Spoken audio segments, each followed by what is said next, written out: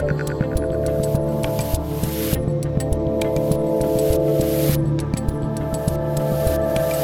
Dave Rubin. This is the Rubin Report with my first interview from the free state of Florida. And we got the right guy for it, Florida Senator Marco Rubio. Senator, how are you? I'm good. Glad to have you here. And just a disclaimer at the outset, this is like real world right here. I'm in my backyard. My dog is right here. So if you hear a little barking, that's why I'm using these. But we're not trying to stage anything here. It's all real, man. So I apologize ahead if he barks. You're going full Florida, man. So first off, as you know, I just moved here from the crazy state of California. I've been here for a couple weeks, just moved into the house. I'm in my makeshift studio now. You were nice enough to do a little promo video for me, welcoming me here.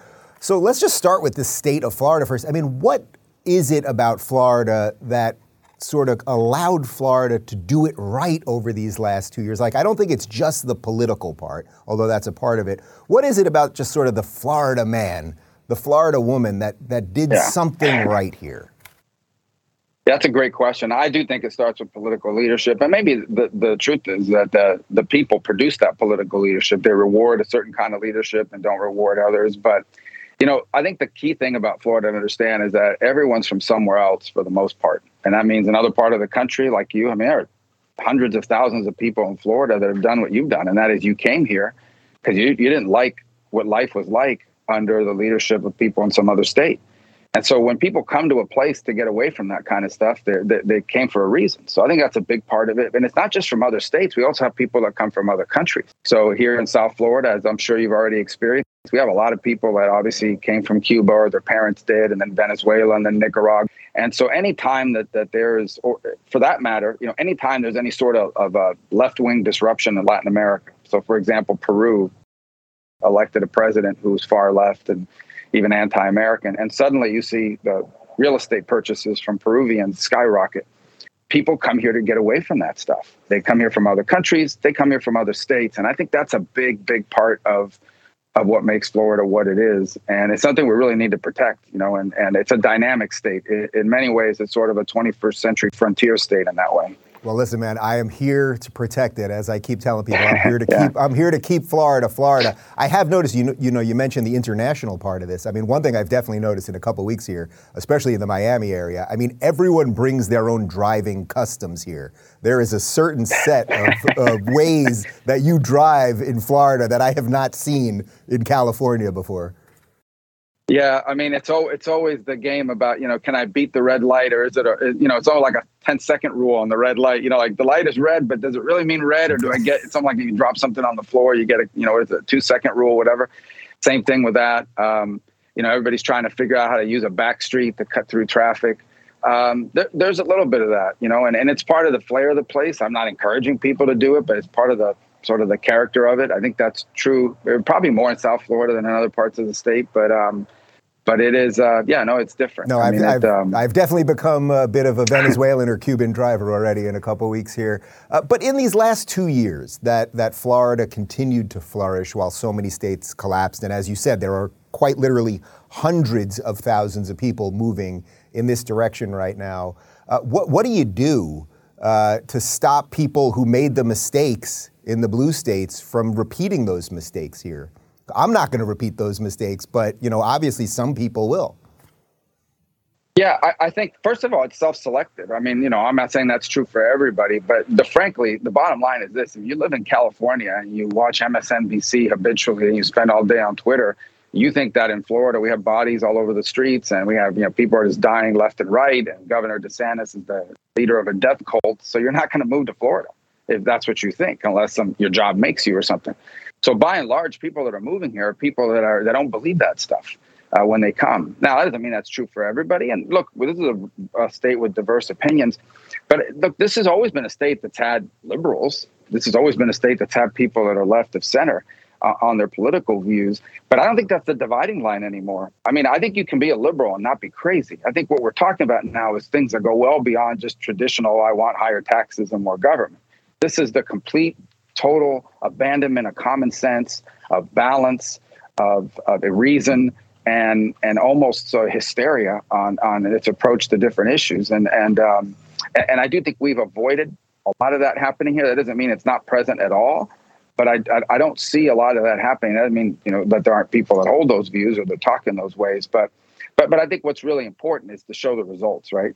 At the end of the day, there's a reason why Ocasio-Cortez and all these other members of Congress come down here to vacation and party on New Year's Eve, and it's because they may be in favor of the rules, or they at least publicly in favor of the rules in their home state, but when it comes time to actually enjoy life, they're coming here. They're not going to some of these other places, and so I think reminding people that and comparing us to these other states and what they're going through is one of the most important things we can continue to do to convince people and win this battle. Do you ever envy the fact that the Democrats can get away with virtually anything, like AOC can be partying down here at clubs, maskless and the whole thing, while she's locking down her own people, when clearly if you were to do anything that the media could figure out in some slight way was hypocritical, or when, say, Senator Cruz went on a vacation that was long planned for a couple of days, they go bananas. But Democrats can pretty much do anything. Do you ever get a little jealous of that? That's a great question. And let me tell you what happens. And I can talk to you about my evolution on all of this.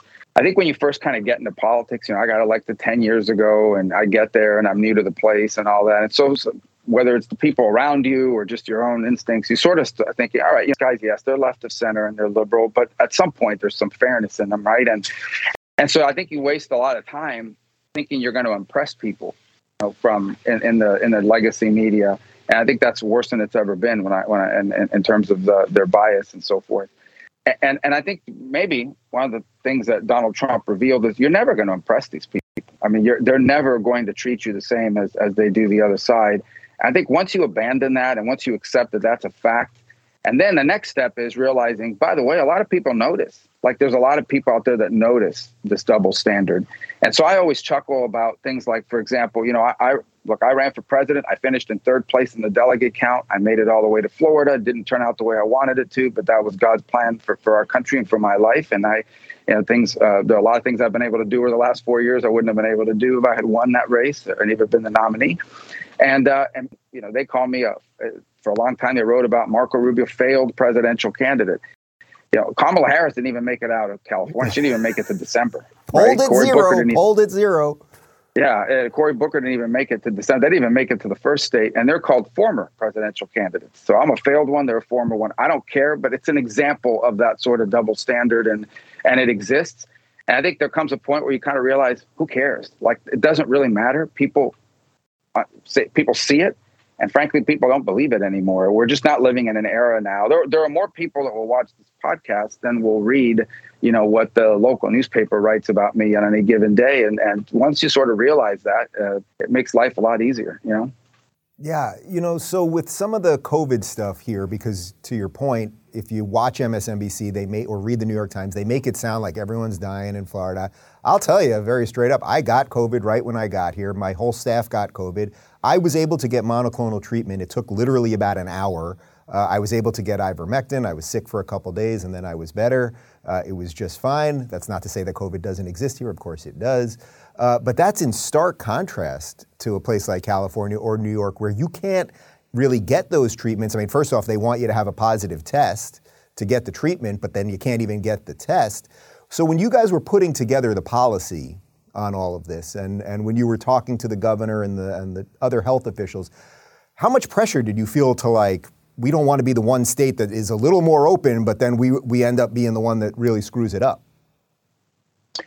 Well, look, I mean, there's a lot of credit to be deserved by the governor. I mean, he took some chances here in terms of what was being told to him from the national media versus what he decided to do on the basis of the information he had, and that move to make monoclonal antibodies available to people, not just if they got sick, but even if they've been exposed to it, I think saved a lot of lives and kept a lot of people out of hospitals. It really did, and I know that firsthand from people that went through it.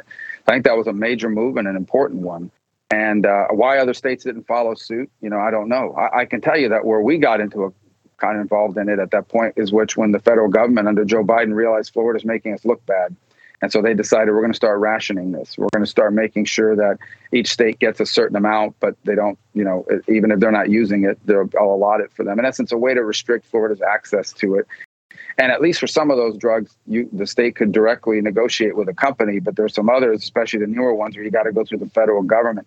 And that's at the point where we really got concerned because, when the federal government starts saying, we're going to start rationing this, what you realize is they're doing it to punish Florida. They're doing it to make sure that Florida doesn't continue to embarrass them by making this an effective way to pursue this. But yeah, look, ultimately, it's not just about comparing us to other states. I mean, you don't want anybody to die or get sick, but life is about the management of risk. Mm-hmm. There's benefits, there's rewards, and there's risks associated to virtually everything we'll do. At some point today, you and I and others will get in a car and drive somewhere, and there's real risk involved in that, and maybe more here than other places, right? But there's risk involved in it. But there are things you just have to be able to do in life, and in order to live. And I think once you make public policy from that perspective, it allows you to make decisions like that. Where are you at with using the levers of power at this point when it comes to, there's still a lot of kids in masks in schools here, not all the schools. It's a little unclear to me if that's left to the counties at this point or the mayors, or there's obviously some level of school choice and private, public school, all of that. What do you think should be happening? Are you trying to push one way or another, or where are you at? Yeah, ultimately, in my view, I think one of the things that this pandemic revealed is the importance of local government and local control to make those decisions. And so right now at the state level, schools are being told you can't have a mask mandate. So as an example, the public schools here in Miami-Dade have a mask mandate for employees, but not for the kids. And there's a lot of reasons that private schools can make their own decisions, right? So I have one kid who's in a public charter school and they don't have a mask mandate. And I have my older son who's in a private Catholic high school and they do. But I can tell you a couple things about it. The first is that, again, it's a risk and reward balancing prospect. Let me be frank, right? The way these kids wear the masks on a 12 to 20 hour basis whenever they're around the school isn't exactly the way you're supposed to wear them, if they're even effective at all in that sense. So that's the reality. So you start thinking, okay, they're not going to wear the mask the way they're supposed to anyway. All we're doing is creating an additional irritant in their educational setting. And so you hope there's some common sense into how that's enforced. And then I think when you talk about this Omicron variant, it ultimately isn't. I mean, if you talk to people who will speak to you honestly about it, the masks aren't going to stop this. This is a highly infectious variant. Luckily, it's not as severe, but it is highly infectious. And there are just things that aren't going to work against it. So my view of it is I leave it to the states and the school boards to make those decisions.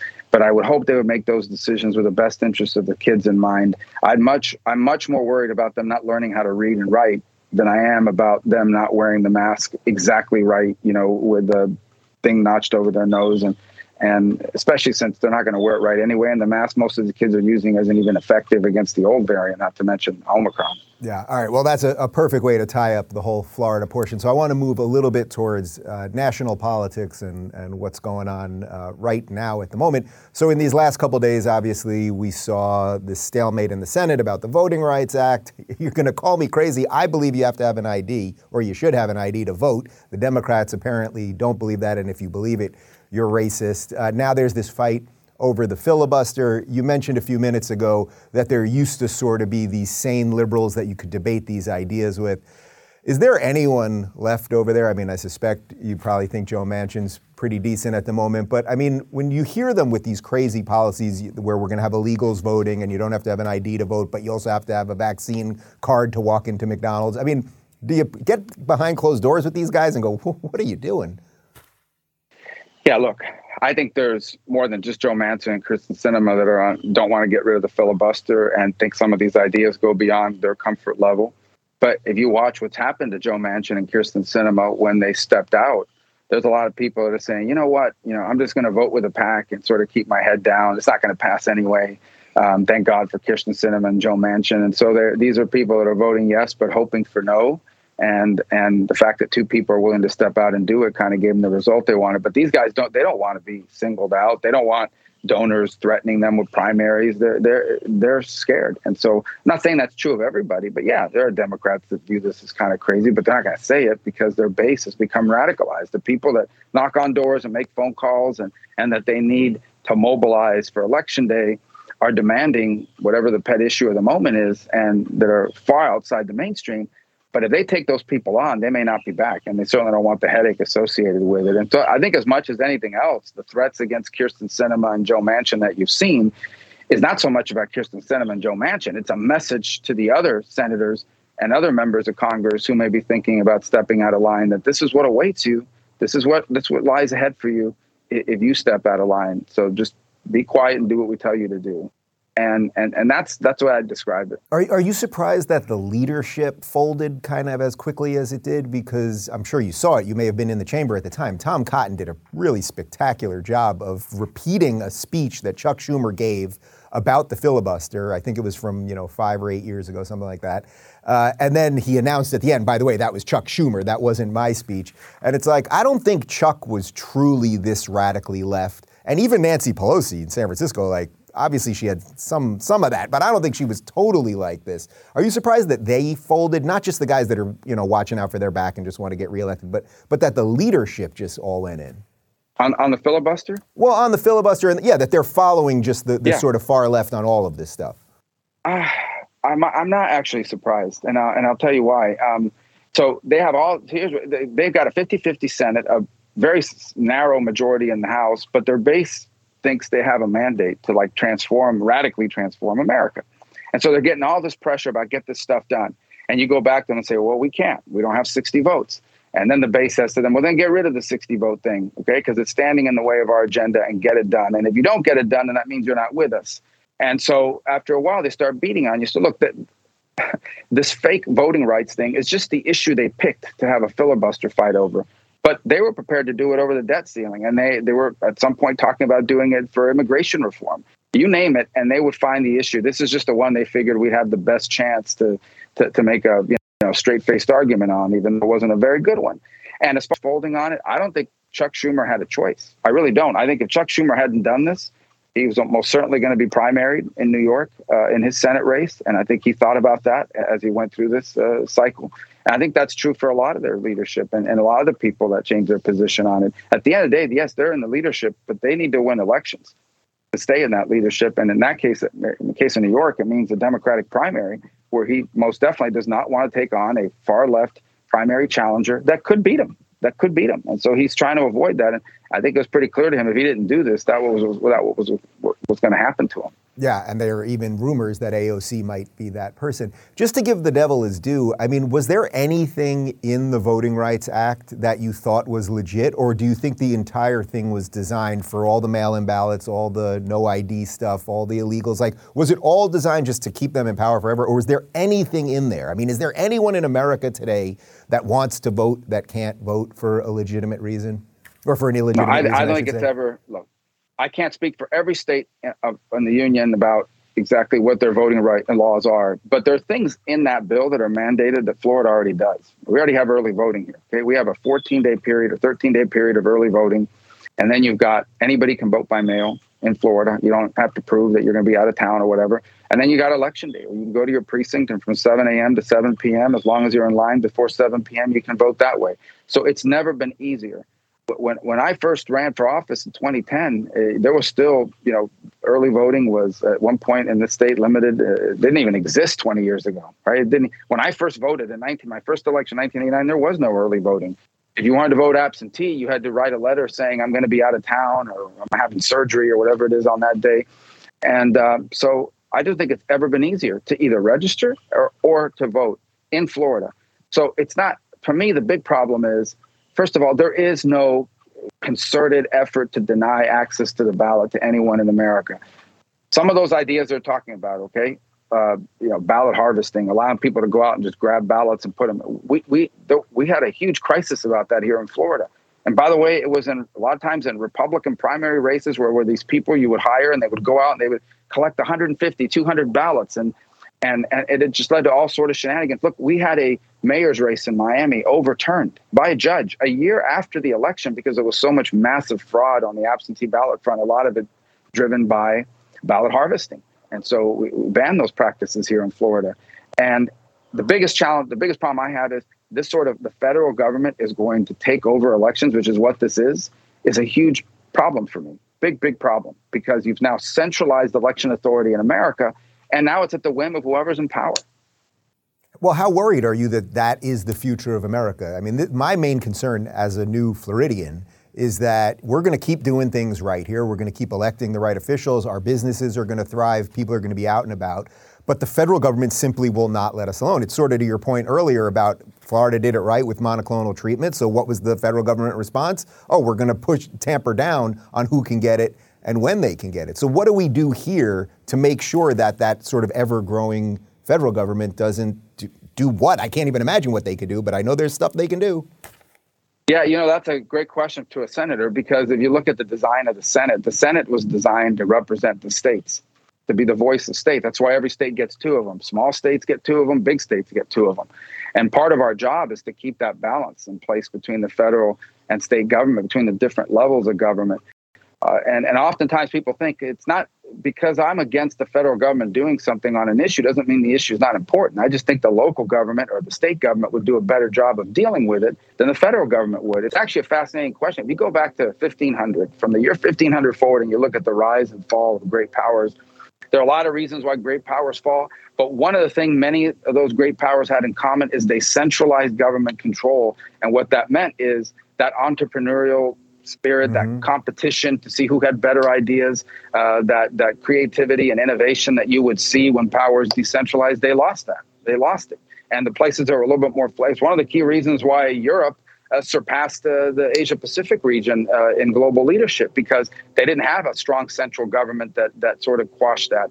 So there's historical reasons for it. I think it's true I think it's also aligned with our Constitution. And look at every innovation in public education in America over the last 20 years. They've all been driven by state initiatives like school choice and things of that nature. They've all been driven by at the state level, because states want to have a better education system than other states so that people will move their businesses and their families there. And so I'm going to work very hard to continue to make sure that the Senate stands in the way of any effort to have federal takeovers of big public policy issues of that type. So speaking of federal takeovers, Biden obviously gave this big press conference in the last couple of days. From where I'm sitting, I mean, the guy is not the Joe Biden of 10 years ago. I think that's a pretty deep underestimation, actually. Do you think he's really running the show at this point? I mean, he constantly, at the end of these press conferences, he constantly says, oh, I'm not allowed to say that, or they don't want me to say this, or they rush him off, or he sits there awkwardly as people yell questions and he doesn't answer. I mean, what do you think is going on here? Yeah, I mean, I don't know Joe Biden very well personally. I never served with him in the Senate. I did interact with him when he was vice president. And obviously, the person that's there today is not the same person. And I'm in no position to speculate as to what has changed, but it's just not. And that said, I mean, he has a long history of sort of saying things that are silly and gaffe prone. And we know that. I mean, that's a well understood dynamic. I think the Obama administration understood that about him as well. And tried to protect him from himself, and certainly administration from some of those things. Where I think it really becomes relevant, look, I'm not one of these people that because someone misstates a word or doesn't perfectly phrase something, suddenly goes crazy. Oh, look what they said. I mean, that's a silly. I talk to the camera for a living. I'm with you. Yeah. So I'm not big on that kind of stuff, but I do think it's relevant, okay, when you watch this and you see a consistent pattern of saying things. In the big speech he gave in Georgia a couple of weeks ago, he talked about when he had been arrested. It's been well documented. He's never been arrested in the civil rights protest. And I think if you're Vladimir Putin or you're the Chinese leadership of the Communist Party, you're watching that and saying, there's something wrong with this guy. I mean, I think there are things we can get away with as long as that guy is there. And the fact that they would have the same question that you have, who's actually running the place, who's actually making the decisions, is a dangerous thing for the country. I mean, they had to spend basically the last 24 hours cleaning up what he said about Ukraine and, a partial invasion versus a full invasion. That's just one element of something he said on that day. The other is he kind of said, oh, maybe midterms aren't going to be legitimate. They had to clean that up as well. So, he's not the same person. I don't know who's running the show. I'm in no position to speculate about that, but I can tell you they spent a lot of time having to sort of clean up the things he says, and our adversaries notice it. Yeah, for sure. I mean, we've already talked about the election stuff, so we can let that part of what he said go, because it's sort of, it's basically like they spent 4 years under Trump questioning elections. Now we can't. Now they're preparing us to question elections when they get, shellacked at the end of this year. But on the Putin-Ukraine stuff. I thought that was one of the worst few minutes a president has had, at least in my lifetime, of basically just saying, you can kind of do what you want. We don't really know. And you pretty much know we're not going to do anything. I mean, what happened to some level of deterrence or a red line perhaps, or something like that? Yeah, look, I mean, the most important thing is we have to explain to people why this even matters. That's a very legitimate point. I think Americans are very wary of sort of engaging us in conflicts around the world. So let me be frank. I mean, there's not going to be American troops in Ukraine taking on a Russian invasion because you can't really have a conventional war between two nuclear powers. It's too risky. Has the real danger of escalating in the battlefield into something. It's just not, that's not what anybody's talking about. I think what is important is Vladimir Putin has to sit there, and we've got to do everything possible so that he calculates that the price of doing this is higher than the benefits he's going to gain from it. And that's not an easy thing to do because the guy is convinced that we're going to make Ukraine a member of NATO. There are going to be American missile and troops there at some point right on his border. And so we've got to change. That's how high the risk is for him. We've got to change the reward pattern on it. I think part of that is economic. I think part of it is you're starting to hear people say it as the reality that Ukrainians aren't going to welcome these guys and say, oh, thank you for taking over our country. I mean, they're going to face a protracted insurgency of Ukrainians, not Americans, of Ukrainians. You know, I don't know what significant percentage of that population has a history or training or background in military service. And you're going to have, you know, years and years and years of people taking shots at you. And I think this country, as much as any, understands that when you invade a country, you now have to govern and occupy it. And if the people there aren't that happy, they make life miserable for you. It's going to bleed and drain the Russian government and Vladimir Putin. He's going to have to explain to Russian moms why their sons are coming home in boxes because they took over a place that doesn't want them. And those risks have to be made clear up front in addition to the economic pain and suffering. I believe Vladimir Putin is going to do something. I think probably the highest probability is he moves straight into Kiev, goes right after Kiev, decapitates the government. He's already setting up the pretext for it.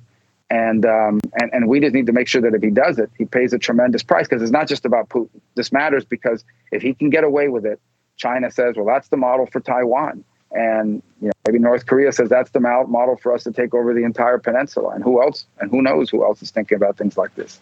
Is that our biggest problem outside of our borders, that if we don't do anything, nobody else will? And sort of after 20 years of failed nation building, like the American people, as you said, people don't want, well, they certainly don't want a ground war. I don't think they want any sort of war. I don't want a war. I don't want a nation build. But I understand we do have a unique place in the world. And if we're not the ones kind of saying, bad guys, you can't always do whatever you want to do, it's like then all bets are off.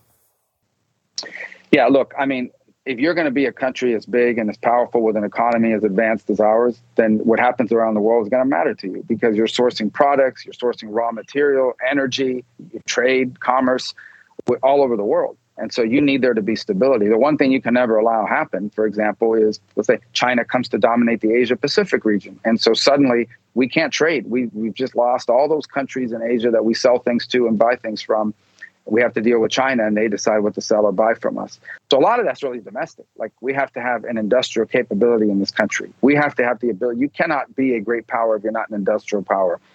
I don't care what people tell you. You can't just be the place that invents things on paper and then ships it off for someone else to make it. Eventually, the people making these things are the people that will invent them.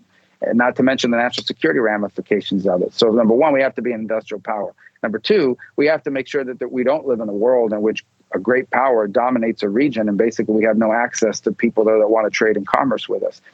That said, that has to be balanced against the notion of overextension. There are a lot of bad things that happen in the world. We need to speak about it and do what we can, but most of them do not have an American military solution, nor should they, in terms of us getting involved and overextending ourselves. Our number one priority must always be the national interest of our country and protecting it from threats, both at home and our interest around the world. And it's a balance that you have to pull off in public policy. But to your greater point about no one else will do it, I think a lot of times what happens is if America isn't involved, then some people will get involved, but they're going to get involved in ways that may not necessarily further our national interest. The withdrawal from Afghanistan, for example, has led a lot of countries in the middle to increasingly turn to China and Russia as their defense partner preference. And And that's concerning, because that could mean for the future of American economic prosperity and security. Do you think some of this is sort of by design? Like when you see the way a guy like, say, Bill de Blasio kind of wrecked New York City, which is just an absolute disaster, a place that I lived most of my adult life before moving to LA. You know, people are like, oh, you know, this is an accident. You know, like these policies, he didn't realize what was going to happen, but he just gave a speech a couple days ago where it's like, oh no, this was great. It's all great here. And I feel the sort of similar way with Biden. It's like, I don't know that he really thinks things aren't going well. Now you look at the shelves and you look at people's jobs and everything else, and you clearly realize the price of gas, the price of food, et cetera. You realize things aren't, but do you think some of it is actually by design, that it's a feature, not a bug, in a way, of the way they govern? Both. I think it's the natural consequence of these decisions. They always lead to disaster. But I also don't think that, I think they're not necessarily overly troubled by it. Inflation's a great example. Inflation, if you believe that you want Marxism or socialism and you want the government to control more of our economy, then inflation isn't necessarily a bad thing, because the way you view it is the more expensive life gets, right? The harder it is to afford things, the harder it is to get childcare, the more expensive it is to go to school, the more people are going to be open to the argument that these things cost too much. The only way you're going to be able to have it is that the government provides it for you. And so once the government the government doesn't just take over early childhood education. It decides, when it takes it over, what's being taught and who gets to teach it. It doesn't just take over higher education. It decides what you have to teach and who gets to go. It doesn't just take over when it sends you the check in the mail every month. You know, it doesn't just decide how much money you have in the bank. It makes you dependent on that program continuing and having to increase taxes on other people in order for the money to be there to do that. So in many ways, I think this inflation is an example, and even the supply chain shortages create a scenario in which people, they think, become more open to becoming dependent on government to fill in their needs, because the economy can't do it. Only government can do it. And that's the fundamental argument they're making, right? Is that these are important things in life. Private economy cannot provide it for you, cannot provide you this security. Only government can. But that always comes at the price of your freedom and liberty, both economic and personal. Yeah, and that's what I mean about feature, not a bug. It's like a guy like de Blasio, he wrecked New York City, but in his view, it's like, oh, but the government's doing more now. So thus, this is good. Right. And I think that that's sort of what's going on all over the place. So to that point, obviously there's midterms coming. You know, everybody's talking about some big red wave or something. I'm pretty sure we're going to be safe here in Florida. By the way, do you say Florida or Florida? I'm a New Yorker originally, so I say Florida. You say, everyone else saying Florida here. But I also say orange juice, not orange juice. So I don't know. No one's ever, I've heard about Nevada and Nevada, but I've never heard of Florida and Florida. I don't know what, I say Florida. I don't know. You say Florida, I say Florida. People are telling me it's a New York thing. We say Florida, we say orange instead of orange. But what do you think is going to happen in this midterm situation? I mean, do you think we can actually capture, I never would have said we before, but I think it's we at this point, get the House back. It sounds like the Senate's going to do pretty well. I mean, what do you sense? Well, the easiest way to lose at anything is to act like you're winning. So I think that's the first thing we have to keep in mind. The second is, these guys raise a lot of money. Okay, as an example, right? Chuck Schumer went out and handpicked Val Demings, the congresswoman from Central Florida, who's just a puppet of Nancy Pelosi, and said, that's who I want to be our candidate in Florida. And she's raising, $10 million a quarter or more online, just sending out an email. So they're going to raise that kind of money for candidates. Every Senate Republican incumbent was outraised in 2020 and in 2018. So we can't overlook the fact that these people are going to outraise us. We're also not going to get any benefit from media. As a perfect example, okay, I was ranked the most effective Republican senator by the Vanderbilt University of Virginia program that looks at the effectiveness of members of Congress. Another group, again, nonpartisan, ranked me the number 2 in leadership score, passed a bunch of really meaningful bills, not the least of which was the creation of the Paycheck Protection Program that literally saved millions of small business jobs in this country. You wouldn't know that. A couple weeks ago, it was my work and having to blow up the defense bill that forced Nancy Pelosi in the House to pass a bill that banned the import of products made by Uyghur slave laborers. None of that stuff is reported on. The media is a real challenge for us because they're not going to report on our accomplishments or accurately, in many cases, put out what we're working on or what our position is on these issues. And so I wouldn't take that for granted either. So these guys are going to have more money, and they're going to have the benefit of mainstream media. So we're going to have to work real hard to make sure that our base knows what's going on, that people turn out and vote. Do I feel good about the direction of Florida? Do I feel good about the fact that people are realizing Joe Biden is a disaster? Absolutely. But the election isn't today. It's in November. We got a long ways to go between now and then. And we got to make sure that people keep learning, not just about what they're doing wrong, but what we're going to do right if they give us the chance to be in the position of controlling the Senate and House. So putting aside politics, as we get close to wrap here, we've talked a couple times before, and I know all about your family's story of coming here and your dad washing dishes and the whole thing, and then you rise to become a senator. It's exactly what the American story is. Are you still hopeful for that story? Because so much of what we hear is designed at destroying that story, that the whole purpose of this country was based on systemic racism, that's the founding principle. I mean, all the woke nonsense. When you get through all that, are you still hopeful that the dream that your parents came here with is still available to other people and that we can actually strengthen that? Yeah, I am. In fact, I'm not just hopeful about it. I think that's our destiny as a country, but we're constantly reinventing ourselves. And when you reinvent yourself, and I mean that in a positive way, reinvigorate yourself really is the term, it gets messy and conflicted. In every generation, every 30, 40 years, we have some group of people that rise in politics and say, this America thing isn't actually that good. It isn't as good as people make it out to be. We really need to change. We really can't continue to do these sorts of things. And it gets traction for a little while because they take advantage of some, peculiarity of the moment. But eventually what happens is that the overwhelming majority of Americans, including people that don't agree on a lot of issues, right? People may not agree on what the tax rate should be or whatever, but they generally agree on one thing, and that is, look, guys, what we have here is pretty good. I wouldn't rather be anybody else, and we can't walk away from the things that made it that way, and we got to build on that. And I think that's what you see that's happening right now. Okay, I think that's what you see happening right now. Okay, there are a lot of people out there that voted for Joe Biden, maybe didn't like Donald Trump, maybe have never voted for a Republican, but they don't understand why their kids are being pulled out of school. Okay, they got a 4-year-old. They're on their 5th 10-day quarantine, even though their child is tested negative because some kid in class and nobody's, tested positive, and no one seems to care or listening to them. There are people that are saying, look, my kid has really not been in a stable learning environment for 2 years. How are we going to make that up? And what's that going to mean down the road and in the future? There are small business owners, many of whom maybe are, liberal Democrats, but they're like, I can't hire anybody. And if I hire someone, they hire them on Monday, Thursday, they just stop showing up. And all my products cost more and I can't pass it through to the consumer. So there's an awakening going on in this country about the consequences of these policies. And sometimes it's messy and it's loud. But I would say this. Who would I trade places with? Who would you trade places with? There's no country in the world I look at and I say, I wish I were them instead of us. And we build on that. So yes, the raw elements, there's nothing, the American people would be fine. It's our government that's broken. It's people making decisions at the highest levels of corporate America that are broken, not our people. And it's going to take some time to work its way through to the top. All right, Senator, one more for you on that note, actually. So as Mayor Suarez down here in Miami said in that famous tweet, I believe it was to Keith Raboy when he was considering moving to Florida, Mayor Suarez says, what can I do to help? Well, hey, I'm a new Floridian, man. What can I do to help you right here? And by me, I mean literally me, but I mean anyone watching this and especially anyone that lives right here. Well, what can we do to help? Yeah, at the expense of sounding shameless, as I've just pointed out, I've got an opponent running against me that's out raising me online, donors from all over the country, honestly, these MSNBC binge watchers that are sending stuff in the mail. So I just ask people if they can to go on marcorubio.com and give whatever you can, because I need that help to get our word out and our message out.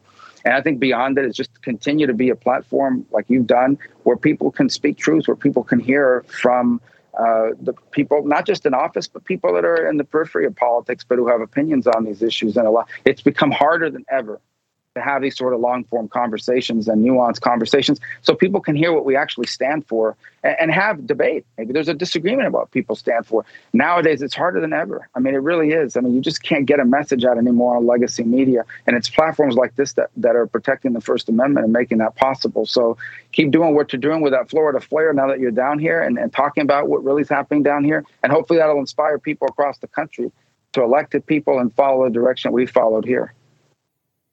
Well, Senator, I'm pretty sure, not totally sure, I'm pretty sure I can speak for all of my staff that you have at least 8 new votes in Florida that have just moved here, and we're going to see what else we can do. It was a pleasure talking to you as always. I appreciate the time. Hey, thanks for having me on. Welcome to Florida. Thanks.